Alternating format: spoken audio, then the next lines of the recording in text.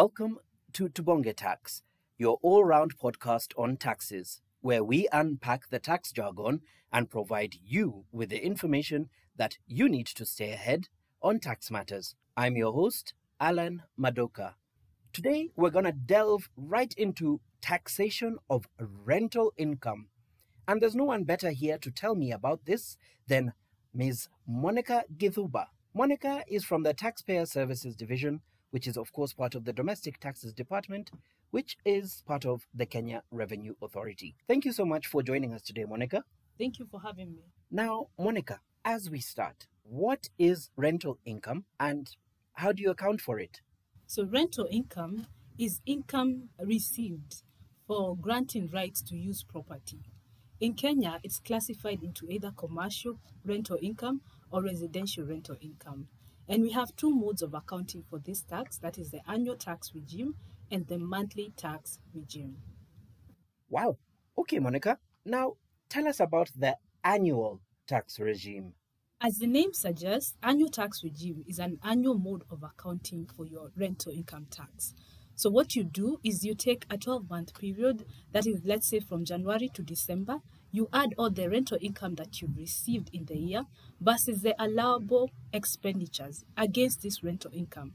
The condition is that the expenditures you claim against this rental income must be related to the generation of the income. So we cannot have expenditures concerned with hardwares under rental income. Claim the expenditures and then determine your taxable profit. So this, you apply the rates of tax depending on how you carry out your business, either as a sole trader or a company. For the sole trader, we're going to use the annual pay-as-you-earn returns, and for the company, we're going to use the corporate tax rate.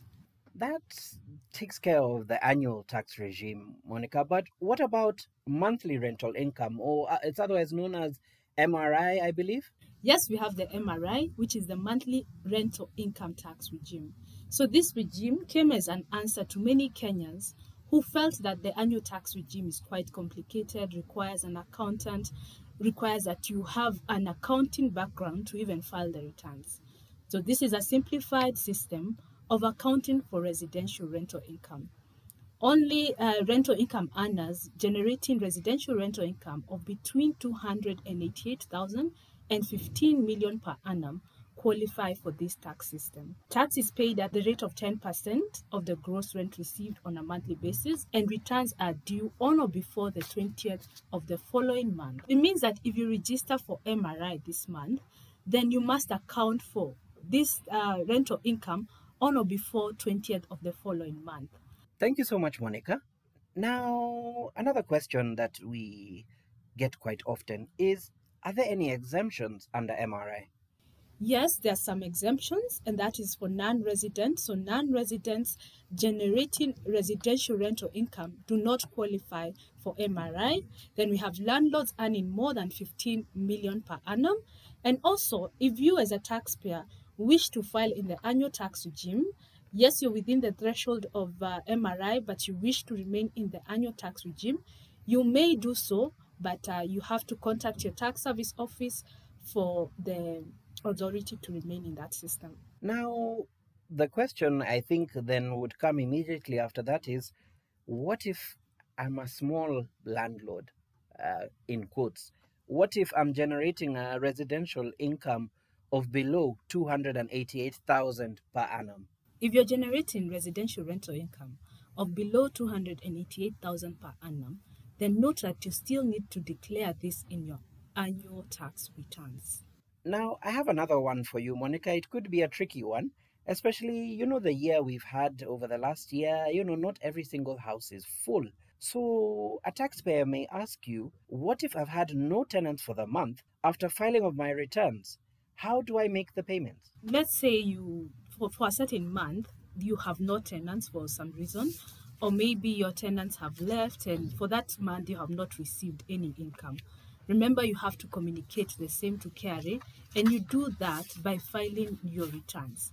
So ensure you file the nil return, although it must be an accurate nil return, meaning you have not generated any rental income in that month. So, Monica, now that my tenant has paid me my rent and I want to pay KRA what is due to them, how do I pay this?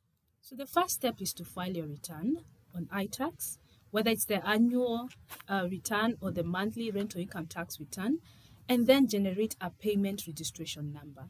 So you go to payment and you'll be able to register a payment. The system is going to draw the amounts from the return you filed. And when you submit this information, you generate a payment registration number that you use to pay at your preferred bank or via M-Pesa. Wow, fantastic. I don't even have to leave the comfort of my own sofa set in front of the game or my favorite movie. How convenient. Now, are there any penalties for filing rental income tax late? Yes, there are penalties for filing your returns late. For MRI returns, we have a penalty of 2,000 or 5% of the tax due, whichever is higher for individuals. For corporate entities, the penalty is 20,000 or 5% of the tax due, whichever is higher. We also have a late payment penalty that is 5% of the tax due, and this amount also starts accumulating interest at 1%. So it's important that you pay your taxes on or before the due date.